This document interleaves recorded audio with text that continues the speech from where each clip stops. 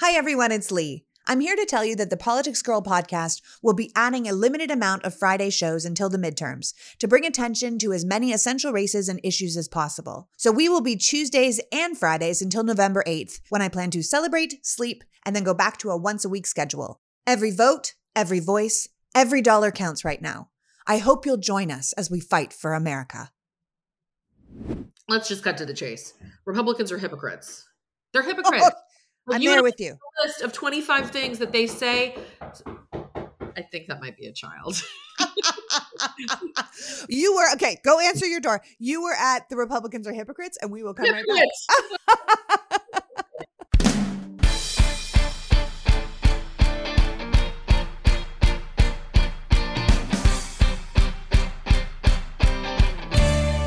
Hello, and welcome to the Politics Girl podcast. I'm your host, Lee McGowan. Let's get into it. This is possibly one of our last episodes before the midterms, and I hope you not only have a plan to vote or have already voted, but you've convinced other people in your life to do so as well. This is not your father's midterms. This is not the time for low turnout or disinterest or platitudes like the party in power always loses seats. This election could quite possibly decide our fate as a nation.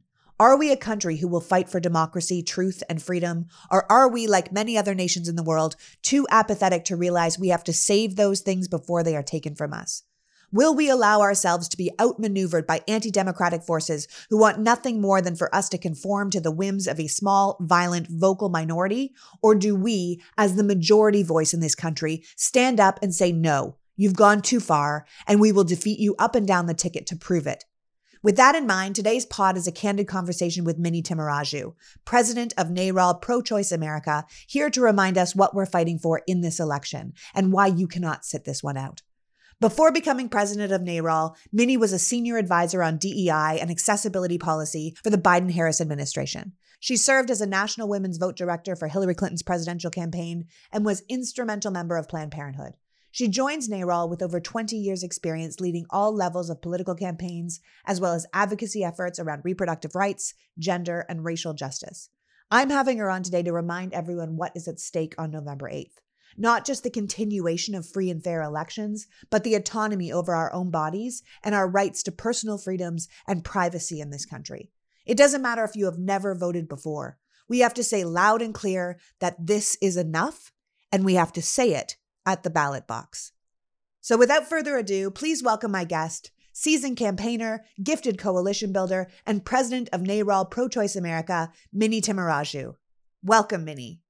Thank you so much for having me, Lee. Oh, you know what? Thank you so much for joining me. I'm so glad you're here. This is such an important time in American history. And, you know, you've been deeply committed to sexual and reproductive health for decades, but this is a genuinely dangerous time in American history. And I just wanted to have you on so you could help me impart the seriousness of this moment onto our listeners. I appreciate that. I mean, I've been on the road. I just got back from Georgia.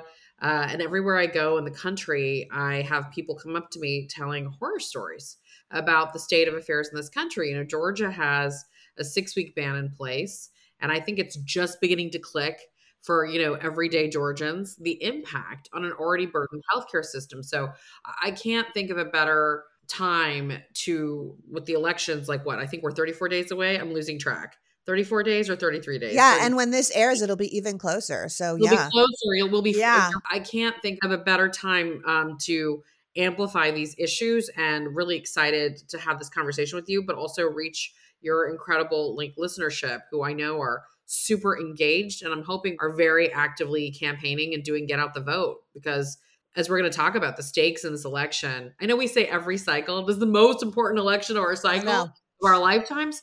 But this very well could be if only related to the issues of reproductive freedom and democracy. The fundamentals of our democracy are on the line, and they're deeply interconnected. Yeah, no, I don't think we can even pretend that this isn't the actual most important election of our lifetime, because democracy itself has never been on the ballot. And the amount of times we've talked about Roe being reversed, and now it really has been, and then it's going to be it's only going to snowball from here if we don't get it together. So no, I think this is exactly the moment. And I'm very proud of my listeners. I'm very proud of their passion. And I've always said it's important that we are responsible for our people. So if you're sitting here listening to this show and listening to this conversation with the two of us, you then go out and talk to your people, and then they talk to their people. And that's in many ways how we make real change in this country, where we all care and go out and do this. Now, I know people are familiar with Planned Parenthood, very familiar with Planned Parenthood. We hear about it all the time, but I don't think people are as familiar with NARAL. And so for those of you who don't know, what is NARAL Pro-Choice America, and what exactly do you guys do? It's a great question. And I'm a former Planned Parenthood alumni. I know you are. Yeah. And a former Emily's List alumni. So I know you've had LaFonza and Alexis, my dear sisters in the struggle. Marvelous. And we all work really, really closely together. I will say I was really thrilled to join NARAL 11 months ago. It's been 11 months in this job. I joined a couple of weeks before the oral arguments in the Dobbs versus Jackson case. So it was really fortuitous timing. And it's been a bit of a roller coaster. But to say the least, NARAL is an exciting place to join, though, because what we get to do at NARAL is what I call 360 advocacy. We're not a healthcare provider. We don't just focus on elections. We do organizing, mobilization, messaging. We work with candidates. We lobby. We advocate in capitals and in Washington, D.C. And then we work on elections. So it's the 360. We're electing good people, getting rid of the bad guys. Then we're lobbying the good people and saying, this is what you need to do. And then we're mobilizing folks to be engaged in the advocacy work, both electorally and issue advocacy. So that's the unique role that we have compared to some of the other groups. And because we just do advocacy and we're not a healthcare provider, we can be a little bit more aggressive on some of the policy issues. And because we're people powered, we're 4 million members strong this year. We're a membership organization with the emphasis on organizing. We can really focus on moments like this, where you have this awakening in our society, where more Americans than ever before are aware of abortion. I think the latest Perry-Undum poll had 97% of Americans have heard something about abortion in the press in the last 2 weeks. That is like a mind-boggling number, right? It really is. The awareness levels are so high. This is a mobilization moment, and we were truly built for this moment, and that's what NARAL does. A little history. We're just over 50 years old, and Shirley Chisholm was an early board member and advisory board member, which we're really proud of. And we were founded before Roe v. Wade as the National Association to Repeal Abortion Laws. So in some ways, that mission is more relevant than ever. Yeah, you guys are the OG. We've been there a long time, along with Planned Parenthood and other as well. And we are more than ever committed to the fight for abortion access, but also the broader fight for reproductive freedom. Yeah, I think you guys do obviously abortion access, but birth control, fighting pregnancy discrimination, paid family leave. I mean, as you just said, like, it's not just about getting the right people into office and the bad people out of office. It's about holding the people in office, once they're there, accountable for what it is that you stand for. Yeah. And, it's so, in our recent history. So, I worked for Secretary Clinton's presidential campaign in 2016. And I was on the other side being lobbied by my predecessor, Elise Hogue, and her team. And you would think you don't need to necessarily lobby Hillary Clinton, who was amazing on all of these issues. But there were some things we had to shift and do. Like Secretary Clinton was the first presidential candidate to come out for elimination of the Hyde Amendment, which, as you know, restricts federal funding for abortion access, which is a huge impediment to women of color, marginalized communities, rural Americans. So there were things that we were able to work on with the advocates in that campaign that, should we have won, would have been incredibly transformational for this country. And they're not out of reach. This election could be the time that we get to work with the Biden administration on some of these really important policy moves, including codifying and expanding the reach of Roe. Absolutely. And I think the thing is that people forget that government funds have never paid for abortion, right? It's, that's why Herschel Walker's in trouble now, because he wrote a $700 check for an abortion because it costs money to get one done. I have no problem with him actually paying for an abortion. I have a problem with, someone needs money to do it, and the government isn't going to help because they don't see it as healthcare, and it is healthcare. That's right. And I think the real story around Herschel Walker it's two things. One, every American should have access to the same services that this person in question had. Whether or not Herschel Walker paid for it, I'm not equipped to say, but everybody should have access to that service. Every American should have access. And isn't it great that she had that access to that service? Number one. And the resources somehow to pay for it. That's all I'll say about wherever they came from. Wherever they came from. But I will also say Herschel Walker's big disqualification is not that he potentially funded abortion care, which is a medical procedure that I'm glad everyone should have access to, but that he's for a national abortion ban. Yeah. And he's part of a party that has not been willing to shut down a national abortion ban. And why that's important, I think your listeners know this, but why that's important is, in addition to Dobbs and Roe being overturned, if we have a national abortion ban, states like California, New York, and Colorado, and Massachusetts, Illinois, New Jersey that are expanding access or preserving access would be subject to that ban. So It's confusing, but we have to fight back against these bans. Oh, absolutely. I mean, when 8 in 10 Americans agree on something, it's a popular idea. And 8 in 10 Americans are united in their support for a legal right to abortion. So I don't even know what we're even doing here talking about a national ban. It just seems bananas because it's not what anyone in this country wants. And it would be a full rule by the minority at this point. Well, what we're doing is realizing a 50 plus year effort of extreme radical, conservatives who patiently plotted to take power and control back. And we're never in favor of equity for women, gender equity for Americans, have always been really comfortable having a second class tier of Americans who they could exploit. And it's been a very long and meticulous process by our opposition, starting with, targeted restrictions against abortion providers, sort of a drip, drip, drip against our fundamental constitution. The full promise of Roe in 1973 wasn't even in full effect when Dobbs happened. Let's be clear. I mean, SB 8 in Texas, the 6-week abortion ban with the draconian vigilante enforcement mechanism, was already on the books for months before under Roe. So Roe was not enough. It was really weakened by Planned Parenthood v. Casey, by efforts by southern states, particularly red states, to really whittle away. But abortion has always been a popular procedure. And the proponents of abortion bans have always been completely disrespectful and disregarding of the popularity of the procedure. And they've done a really good job of stigmatizing it, stigmatizing something that's really honestly essential healthcare. But the challenge for us on our side of the movement was, because we had the protection of Roe, most people, until they're in that moment of crisis, aren't actively thinking about all the restrictions, right? And when you have the fundamental constitutional protection, it's been really hard for us to explain to Americans how they've been slowly and quietly being attacked and whittled away, or chipped away. Like you say, you've got the right to an abortion, but you also have to be within this amount of distance from a hospital, and you have to have this kind of doctor on the floor, and the hallways need to be this wide if you're going to have abortions in your facility. And you're like, the hallways have to be, it has been chipping away for years and years. Yeah. So interesting, because I worked in Planned Parenthood in Texas when this started happening, what you're talking about, the corporate separation, like this door for the family planning center and this door for the. And I remember it was my first year working at Planned Parenthood and thinking, what the hell is going on? Who cares? And it was all a nefarious effort to really put abortion providers out of business. They're like, well, Roe's the protection, but we're going to find ways around Roe to put these folks out of business and make it impossible for someone to seek this care except in an equitable, fair way, which is how it became more and more expensive.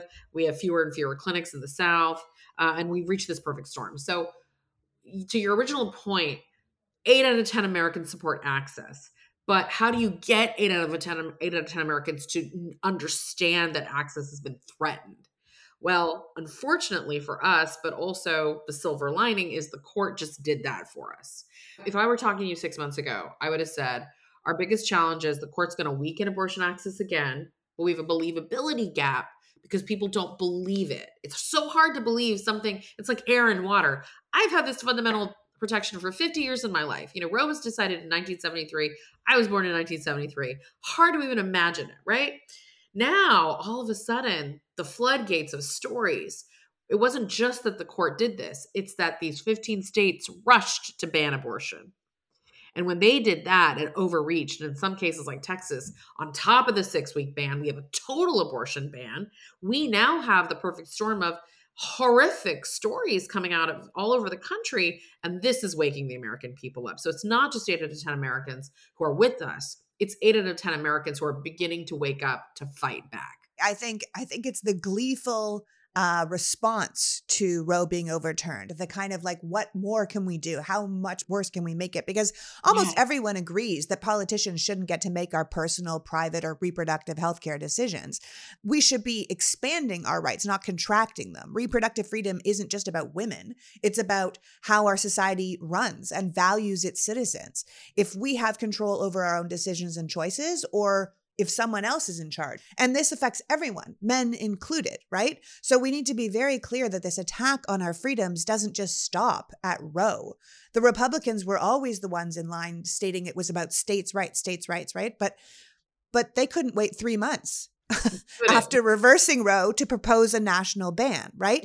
And to be very clear to the people of America, or the people listening to this show right now, the Republican proposed ban of 15 weeks would be for the entire country, as you said. That's so like right. Even in California and New York and these very, very blue states, there would be no sanctuary states. There would be no place in the country where anyone who had a complication after 15 weeks would be able to get the proper care, because the government had already decided they would prefer the suffering and death of the pregnant person to an abortion. So the federal law would override state constitutions, state laws, every talking point you've ever heard about federalism. 15 weeks would be the maximum. But if states wanted to go further with 6-week bans or personhood laws, or outrightly criminalizing abortion, or throwing doctors in jail, putting women to death, even, we've heard this now, oh, women should be, it should have a death penalty for having an abortion. They could, because under this law, they could go further. Yeah. States would be free to make things worse, just not better. It's fascinating. So yes, absolutely. The 15-week ban, and it has limited and murky exceptions, by the way, which is another thing. Like, I've had folks say, well, 15, most abortions happen before 15 weeks, and, exceptions for health and safety, et cetera. And the Graham bill isn't even that clear regarding the exceptions. But I'll just make a fine point about that. Bans with exceptions don't work, and we're seeing it in real time. Bans are bans. Do you want a committee of hospital administrators making a decision about whether your miscarriage was actually a failed abortion, whether your pregnancy is truly life-threatening, what the timeline is for you to go into sepsis and possibly die because of your pregnancy? It's literally the death panels concept all over again, but this time it's real, and it's GOP perpetuated, because that's what they're doing already in this country. I don't want an insurer making a decision or a panel of doctors. I want to make that decision for myself with the counsel of my trusted doctor and my own conscience. So it's the 15-week ban scenario is, first of all, it's ludicrous. It would absolutely undercut, as you said, a states' rights theory. But listen, our elected officials need to be retrained, and they need to be reminded that we will not tolerate these new draconian standards. They were getting away. But here's the truth. This is what I think is going on with, this is my take on what Lindsey Graham did. A lot of people are like, that was a really stupid move. How on earth are they pushing an abortion ban when like folks like Blake Masters are scrubbing their website of abortion? And I'm like, number one, they're deeply arrogant. They got away with so much crap. They got away with so much of this bad behavior for so long without being called out. They truly don't believe they're going to be held accountable. Even now that every poll after poll shows that Americans are outraged, they don't really believe it. They're not really buying it. And number two, I think cynically, and smarter feminist thinkers than me that have said it, they're just providing political cover so that some of their leadership can pretend to be against the ban, the national ban, and pretend to be moderate when privately they're pushing these bans in their own states. Yeah. So I don't put anything past them. Lindsey Graham's been filing, that folks should just understand this, the same 20-week abortion ban bill every year, year after year, usually around the anniversary of Roe. So this is not a completely shocking thing. It's almost exactly the same bill. He just changed it to 15 weeks. So that's the funny part. Oh, you always filed a 20-week ban, and now you're going to file a 15-week ban? Okay. He's shaking it up. He's shaking it up, Minnie. But listen, he works really, really closely with Susan B. Anthony List, which is, a very strong, powerful national organization that fuels a lot of anti-abortion policy across the country and has already dumped over $70 million in targeted Senate races. Yeah, it's the Slytherin Planned Parenthood.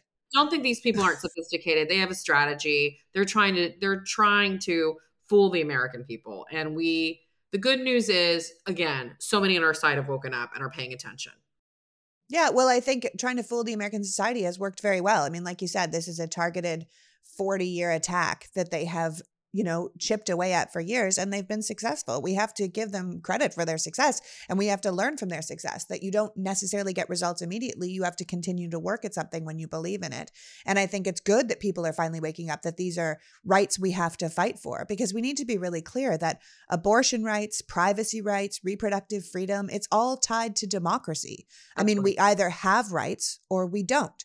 We are either owned by our state or we are free people. And we were talking about Roe, people always say, well, what's the middle ground? Like, can't we just compromise? And I think people have forgotten that Roe itself was a compromise, right? There were a lot of rules in Roe. This was not some sort of free-for-all abortion palooza. That's just categorically false, right?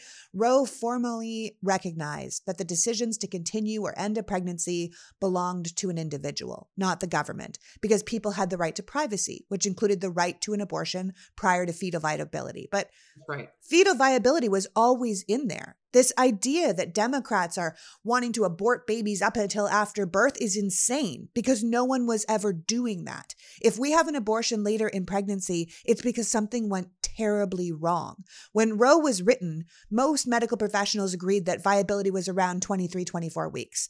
After that, the states had the right to ban abortion or take other steps to, protect the fetus. But under Roe, abortion always had to be permitted to protect the patient's life and health. So we didn't need to change that. This is why the right to abortion needs to be codified, right? Killing babies after delivery, that would be a heinous crime. Selling baby parts, that's a heinous crime. Right? That's not abortion. That is a crime. And any monster who did anything like that should be locked away. Right? So we shouldn't be equating these two things together. And I'm honestly sick and tired of hearing people try and do that and try and paint us with some murderer's brush, which it has absolutely no place in the discussion. One of the interesting, you're spot on. And one of the interesting things about the murderers and calling abortion murder, when push comes to shove, they admit that they don't really believe this is murder. I mean, I don't know if you saw that clip that's been circulating of Dana, is it Loesch from the NRA? Yeah, Dana Loesch, yeah. And that video where she says she doesn't really care if Herschel Walker paid for an abortion or, aborted anything. She used some weird analogy. I don't care if he aborted. Yeah, baby eagles, I think is what she went with. I don't care if he aborted baby eagles. I just want control of the Senate. Bingo. Bingo. Always been about power and control. They don't. Well, first of all, Dana Loesch doesn't care about murdering anybody because she actually represents an organization that murders people. Sorry. Editorial comment. I mean, bizarre. But to be clear, I mean, they are not worried about this being murder because they don't actually believe that. Or majority of Americans certainly don't. This is the kind of inflammatory, incendiary rhetoric they've used to scare a lot of moderate, sensible folks from engaging in the debate. Let's be candid. They've created a whole stigma around even talking about abortion in the public sphere, which is really disabled our side from full-throatedly, advocating for abortion in the public square. And it's made abortion for a very long time until recently, something that we only talked about in hushed tones, and that our side up until recently, felt the need to constantly, qualify. Well, quote unquote, safe, legal, and rare, which we've stopped saying for a very long time. And there's a reason why, because abortion shouldn't just be when it's safe, legal, and rare. We always want it to be safe. And of course we would like it to be legal, but who's to say what should be rare or not rare? Rare indicates some sort of stigma. If it's a healthcare procedure and it's done for reasons that are medically relevant to the person who needs the procedure, whose business is it? Whose business is it who has an abortion? So, but they've really put us in a corner as a society. And now I will say there's incredibly smart work that's been done by our colleagues in the larger reproductive justice movement, really led by women of color, really led by younger women who were very, very clear that they were sick and tired of abortion stigma. They wanted the larger organizations, including mine, to stop referring to things in such, compromised terms, to stop equivocating for abortion and be really just open about it, and to be much more aggressive about storytelling, right? That more and more Americans who are willing to share their abortion stories and talk about abortion, and that includes men, who can talk about how abortion changed their life, how their partner's abortion opened up a whole world of opportunities for them that they wouldn't have had without abortion. But the more we talk openly about it, much like our friends in the LGBTQ plus movement, the more we come out with our abortion stories, the more we destigmatize it, and we really truly start treating abortion like it's healthcare and not like it's a shameful secret. Is my appendectomy a shameful secret? It's a procedure. And as for the life issues around, birth and, abortion until the time of birth, I mean, as you said, it's just not happening. It doesn't happen. And when there are later term abortions, as you said, they are most often incredibly wanted pregnancies. And they are pregnancies that have put a lot of duress and strain on the pregnant person. And as we know, pregnancy, and you know this as a mom, pregnancy is one of the most dangerous times in a woman's life. So nobody's carrying a baby to that. No one's carrying a fetus to that stage of, viability, to your point, and then making a willy-nilly decision. And that's never been the standard of care in this country. And that was definitely not what it was under Roe. So 100% wholeheartedly agree. But I also think we can't fall into the trap of letting our opponents use language like all the way up to birth. When a reporter asks me questions like that, I try to really aggressively push back and say, that's not a real thing. Let's talk about what's really happening. That's a great way of looking at it. Just like shut it down. That's not a real thing. No one is doing that. Let's not go into this entire discussion. It is, and then go back to your, it is healthcare. It is necessary. It is, the right of each individual to make these decisions for themselves. And now that we have so much really amazing coverage, really incredible work being done by investigative journalists, like really tracking down some of the most egregious stories about how bans are affecting, everyday Americans, we have a lot of data points to point to about why abortion is necessary healthcare. All right, Minnie, this is all great stuff. Let's just take a break for a second and thank the sponsors that made this conversation possible. And we'll be right back after this with Minnie Timmaraju. Today's pod is brought to you by Third Love. Third Love makes bras, underwear, activewear, sleep, and loungewear. In fact, I was just wearing Third Love yoga pants yesterday, and about 4 people stopped to give me a compliment. The thing about Third Love is that they're all about fit. Whether that's your bras, your exercise clothes, or even what you sleep in, they care about how it feels and fits on your body. Their stuff also looks super cute. I always end up talking about Third Love bras because they're my favorite bras. They don't slip, they don't gape, they just fit the way they should fit, and they're incredibly comfortable. The strap doesn't fall off your shoulder, the back doesn't ride up, they make half cup sizes. As they say on their site, it's not your boobs that are the problem, it's the bra. You need a fit that works for you. But it's the same with their sleep and exercise wear. I was wearing a pajama set from them the other day, and I walked by my teenage son, and he was like, "What is that?" And I was like, "What is what?" Teenagers are weird. I wasn't sure what I'd done wrong. And then he was like, "What are you wearing?" And I said, "Pajamas." And he was like, "Those are cool." So, there's that. Third Love has over 100,000 5-star reviews. Their #1 bra is the 24/7 t-shirt bra. But even if you go to the site for their bras, there are a million other things to look at. Joggers, shorts, robes, matching yoga sets, exercise bras. Honestly, this company knows what they are doing.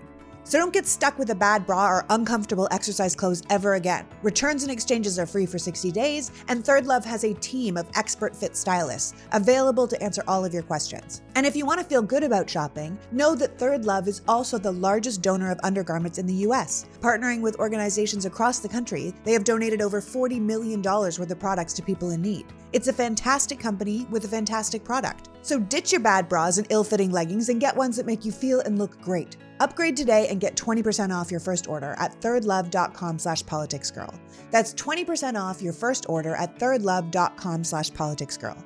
You won't be disappointed. My flippin' teenager gave me a compliment. Can you get any better than that?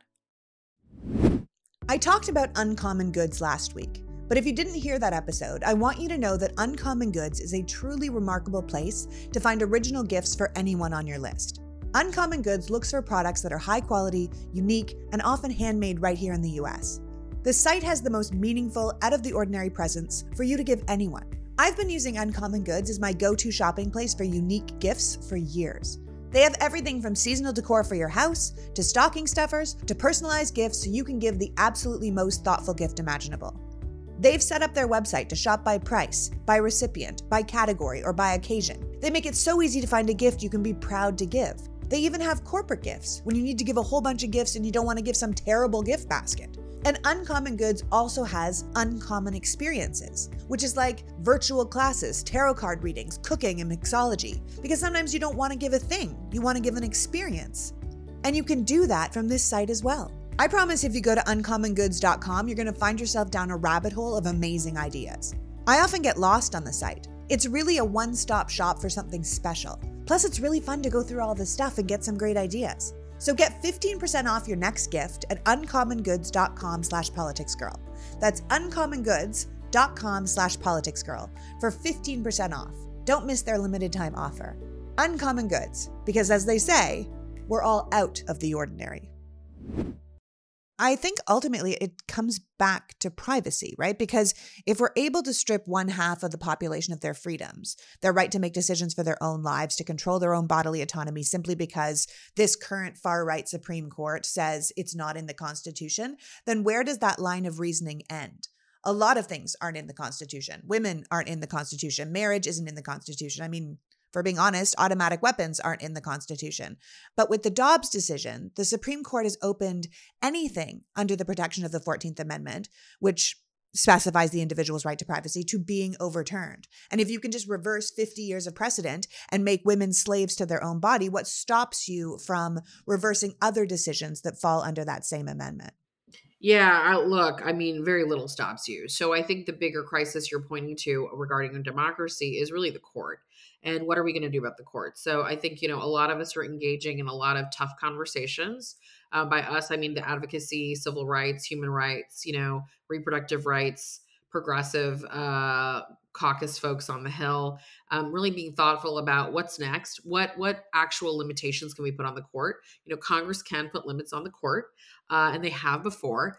Congress can expand the court. There are ethics reform issues. There are term limits.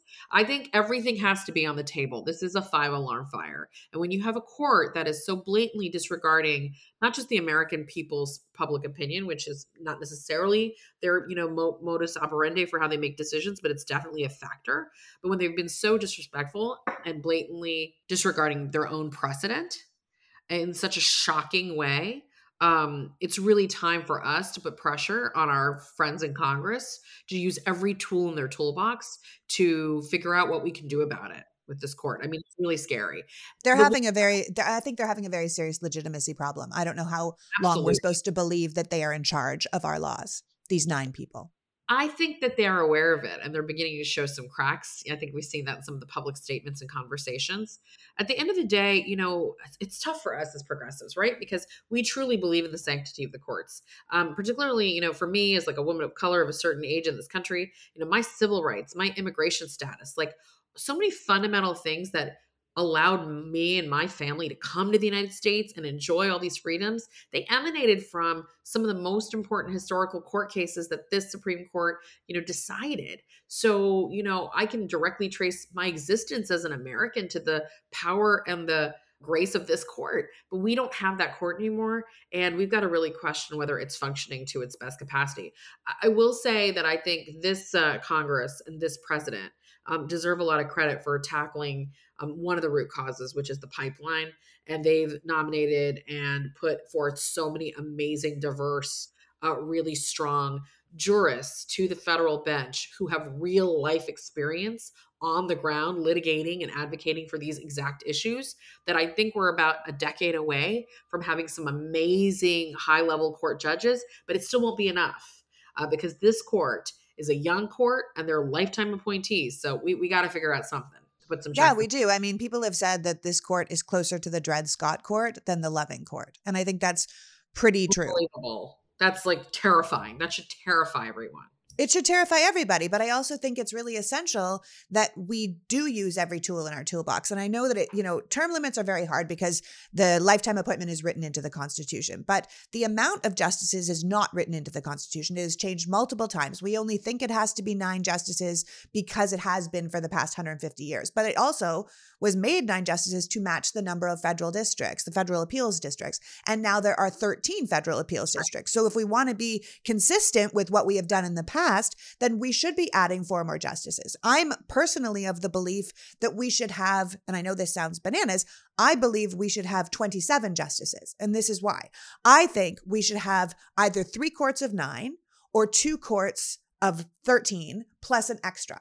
First of all, we could hear way more cases. Secondly, you would be drawing what cases you were getting. You would never know what justices you were getting. You would never know what the combination of justices would be. You wouldn't know what cases were coming before you. So we couldn't have situations like the Dobbs situation where they were just waiting for the right court to then bring that case knowing what the result would be, because that means justice wasn't blind. They brought that case specifically to that court to get that result. Oh, they've been trying for years. They've been trying for years, and they were just waiting. And the Federalist Society stacked their courts and they got Donald Trump and they made a deal with the devil. And then all the cases came. And as they reversed Dobbs, Clarence Thomas is out there saying, bring me gay marriage, bring me this one, bring me that one. Like, he's opening the floodgates. And we need to say very seriously, like, this is no longer a court that we can't tell you exactly how they're going to rule. And if we really want justice to be blind, yeah, absolutely, 13 justices would help. But I think there would be such a pushback on that because it would be like, oh, look at this Democratic government just stacked the court to give them their own justices. If we did double the amount of justices, you wouldn't know if you were getting Amy Coney Barrett or Ketanji Brown Jackson. I think we need to start thinking like that, completely outside of the box, to give justice itself validity again. Because like you said, a lot of everything that happened to you came from justice. It did. And we can't just turn our back on that. It is one of the 3 co-equal branches of government. But if it can overturn everything the legislative branch can do, then it's not equal. It's above us all. And that's 9 people above us all? I don't think so. It is not equal power distribution as the founders intended. I love your passion for this. I'll definitely explore your proposal with colleagues. I think it's really fascinating. But I think the fundamental thing that you said is we have to look at we have to be creative and think about different. We can't look at the current crisis from the old model. And I think sometimes as Democrats and as progressives, we get locked into traditionalism. Well, this is how we tackled it in the past. And this is how we handled this crisis in the past. And it worked for us then. And I don't want to, part of our challenge is we believe in institutions and we respect them. Like, even now, I have a certain reverence for the court because of what my own story and how I got to this country and the things that the court allowed for me as a woman and a person of color and an immigrant. But I have to say, at some point, institutions are only as strong as the people who run them. And this blind respect for institutions, even though we as Democrats, we do respect government and we do see government as a tool of progress, but in the wrong hands, it can be a tool of regression. And we have to be really, really vigilant. And this could be, going back to our original, like the midterms, this could be our last free election. If things aren't if we don't effectively push back as people, if we don't really mobilize as a nation and push back against these extremists trying to invalidate the next presidential election, this could be it. So to me, I really hope, abortion is becoming, in many parts of the country, it's even pulling ahead of inflation, right? It's becoming the number one motivating issue for the Democratic base, which is. And why shouldn't it be? It represents our freedom in general. Why shouldn't it be? Inflation is a worldwide problem. And it is an economic issue, by the way. It's 100%. Yes. Anyone with kids, male or female or non-binary, knows that the ability to decide if, when, and how to have a family is a fundamental economic issue. And if you take that away, it completely chips away at the whole fabric of our economy. Especially at a time where, again, on a side note, we don't have paid family leave. We don't have subsidized childcare. We don't have equal pay. So we're going to force birth on half the population, but we're not going to give them any of the tools to manage having a family in this society. It's crazy. So of course it's polling number 1. But I would love to see, after this cycle, I'd like to see reproductive freedom voters become democracy advocates and become on the front line of the fight for our democracy, joining election boards and commissions, running elections in their local community, being precinct chairs for their local party. Because this is a lesson we should learn from our opposition. We've got to get into the mundane nitty gritty of elections and like the basic building blocks of our democracy at the very local level, we have to be excited about it because that's where they've been chipping away at our rights. When people say fight fire with fire, it's that. Like, this is how they've been fighting, and we have to meet them where they are, which is Full really board. at the Yeah. local level, at state levels and state legislatures and AG roles and school boards, you know, even libraries, you know, where people get their information. Yes, and we've seen them attacking like you drag queen story hour in libraries. That's not an accident because access to education and access to, you know, public libraries is a fundamental building block for how we, like our communities, our diverse communities, we get access to information. So why not go right to the heart of that? That's why libraries are such sanctuaries for so many of us, right? So I agree. Libraries, every small unit of civic life needs to be led by us. And we need By to be pro-democracy fighters. pro-equity, pro-equality people who really believe in the most distributed form of democracy possible.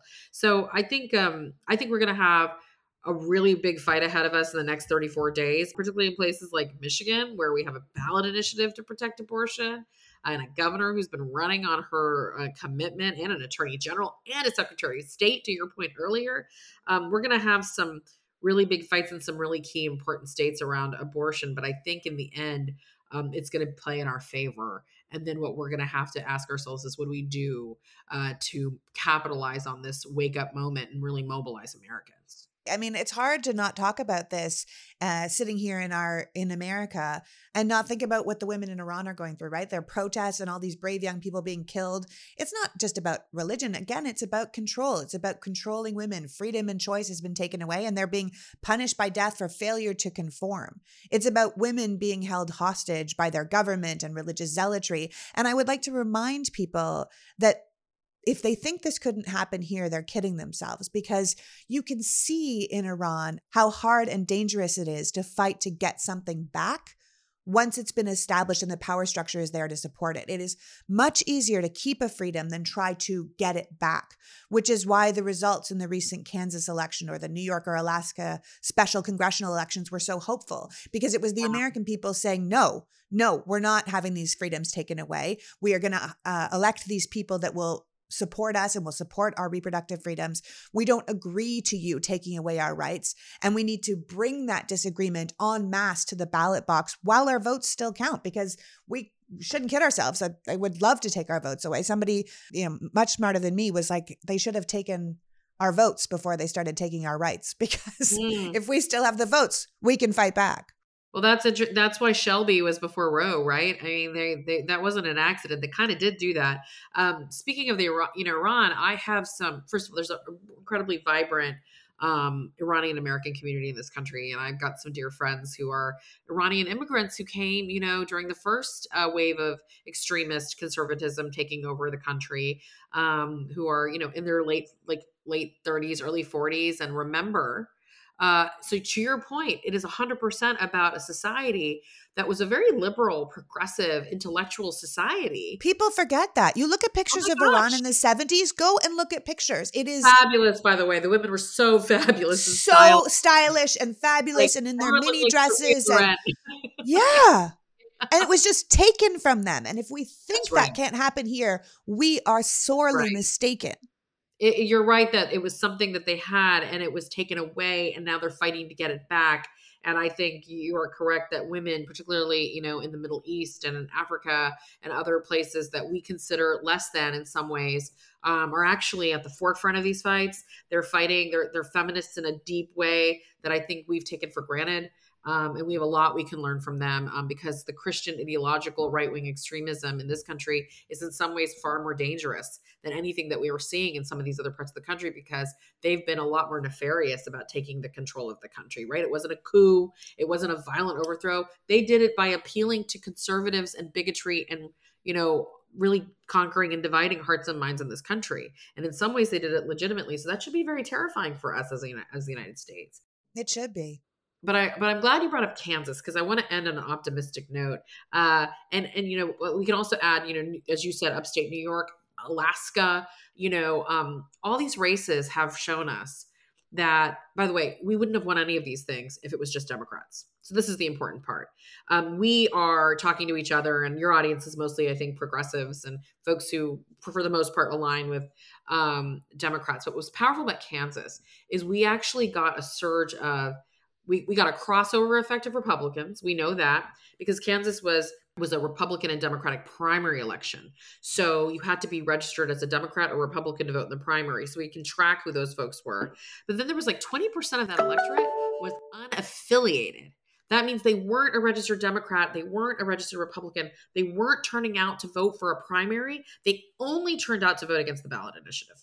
So they only turned out for that one reason. And that is really exciting because that means what we've always known, that 8 out of 10 Americans who support this legal right, we always knew that was not just Democrats, that included independents, unaffiliated voters, and some Republicans.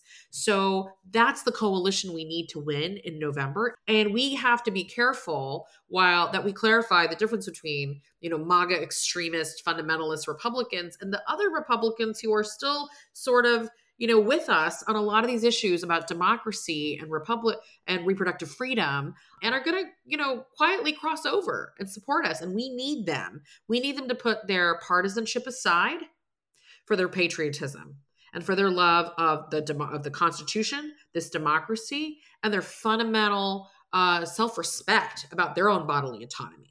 And I believe those Republicans exist, and we need them on our side to get past this crisis in this country. 100%. And honestly, at the end of the day, it's not about red or blue or Republican or Democrat. It's about, do you believe in fundamental freedoms? Do you believe America is a country where your vote should count? Do you believe that in a democracy, the majority should win? Or do you believe that a minority that has gerrymandered or suppressed votes into oblivion should be able to control it just because they've been sneaky about it? I think it's why it's so essential that everybody vote in this midterms, because no one stops at taking away just one freedom. Once you've opened up the door, it's very hard to close it. And I don't think we want to turn women into victims of the states or doctors into breakers of the law, or go backwards in time where our health and our rights are secondary to our society's norms or desires or how they want it to be. I think we need to really stand up. And it doesn't matter what letter has always been beside your name. You either believe that or you don't. That's right. And there's so many who do believe in our fundamental freedoms, and they're looking for a political home. So, once again, we can broaden the tent and we can be their political home. And we fundamentally believe that, not to put too much burden on the younger generation, but, they're registering in unprecedented numbers. And we want to make sure that this crisis that they're facing, the climate crisis, the gun violence crisis, the reproductive freedom crisis, is what catalyzes them to really take positions of power and leadership. Exciting to see these new congressional candidates, exciting to see some of the talent, some of the folks getting elected to mayor's races. Like, when I'm 49, every time I hear of a 20 something running for office, I'm like, great, like early retirement. I love it. Like, I cannot wait. But we also have to be their accomplices and get them the resources and tools they need to really deliver on these tough fights. I think, I don't want to romanticize and just be like, they're the future, they're the hope. But I do think that I'm Gen X. Like, we went through a lot. We went through 9/11. We went through, 2 Gulf Wars. We went through I'm Gen X too. I feel ya. For me, it was Al Gore, was my wake-up call. Right after, college. And, we've been through a lot and we've worked really hard, but I think we also, we're just tired. I'm just curious with you as a Gen Xer, like, right? Like, we've watched so many crazy things happen. We were latchkey kids, we were always worried about nuclear war, the Cold War. It's just been this bizarre experience. And I just feel like this younger generation, they're so much more clear-eyed about the threats. They're so much more sophisticated about what they will or will not put up with. Yeah, look, I will romanticize the younger generation. I think they are absolutely the future. If I look at, I know your kids are 3, my kid is 14. And when I talk to him and his friends, these kids will be able to vote in the next midterms, right? Like this is unbelievable. And they are so open-minded. They are so fresh in their ideas. Somebody told me once, don't ask your kid what they want to be when they grow up. Ask them what problem they want to solve. And that's what this generation is ready to do. And this is, these are 14-year-olds. The 20-year-olds are exciting. Even the 30-year-olds are exciting. I'm an old lady at the end of the day. And I started this project because the country that I brought my son into wasn't the country I thought it was. And I didn't think he deserved to grow up in this backwards regressive culture. And That's so right. I started this project to do this. But when I talk to young people, I think I just need to work my heart out to save this country they can run it. Like my job is to save it, to keep the country's head above water until enough of them are in charge, because they see the world differently than we were brought up in. I think Gen X, we're pretty good at adjusting. I think we're adjusting pretty well, at least the younger version of Gen X. They see the world differently and they will run it differently. They see the climate as an important thing. They see reproductive freedoms as an important thing. They believe in a world in which people are treated fairly, no matter who they are. And the open-mindedness I see in this generation actually does thrill me. But they won't get a chance if we don't do the work right now. We have to do the work. I love that framing so much. When I say I don't like to romanticize them, I don't want to put all the burden on them, because I agree with you. We need to the burden's on us. The burden's on us right now. The mess and give them a level playing field to fight back. Yeah. And I'm with you. I commit to that 100%. And then I can't wait to hand the reins over NARAL and our 4 million members to Gen Z in a few years. I know, me too. Well, Minnie, thank you so much for joining me today. It was such a pleasure to speak with you. Nice. You're such a wonderful conversation. And look, everyone, you just get out. You take your people, you take your friends, you make sure that you are voting, because this really is the most important election of our lifetime. And I know you hear it all the time, but we're not kidding. Minnie and I are here to tell you that this is it, and we want to save it for the future. We want to make it better. And it does not stop at the midterms. The work will continue, but we need to give the Democrats and people who believe in real freedom the power to continue this work. And I think if we do that, we will see the government actually working for good. And once we can see that, then I think it can really give people a lot of hope. Amen. Agree completely. And join us. We're out in the field. We're canvassing every day. We're phone banking every day. If I can plug, it's prochoiceamerica.org. Of course you can plug in. It'll be in the show notes as well. Please join NARAL. They are a wonderful organization, and they're really out here fighting the good fight and keep holding people accountable. So important. Can't wait. Thanks, Minnie. All right. Good to see you. So that was Minnie Timmaraju, president of NARAL Pro-Choice America, reminding us that this is the time. We fight now to save the future for ourselves and the generations to come. Reproductive freedom isn't just about abortion access. It's about how we think our society should function. Do our most fundamental decisions belong to the government, or do we believe they belong to us? Ultimately, it all comes back to democracy, and if our voices are heard and respected, or if we are controlled and silenced. We have to fight back now, while we still can, and vote in numbers that leave no question as to what kind of country we want to be living in. This isn't about being a Republican or a Democrat. This is about being American and the values and freedoms we believe being a citizen of this country should afford us. I want to thank Minnie for joining me today, and you for caring enough about democracy to be here. Now, make a plan to vote and take someone with you. Until next week, PGM. The Politics Girl podcast is written and performed by me, Lee McGowan, in partnership with the Midas Media Network, and produced and edited by Happy Warrior Entertainment. All rights reserved.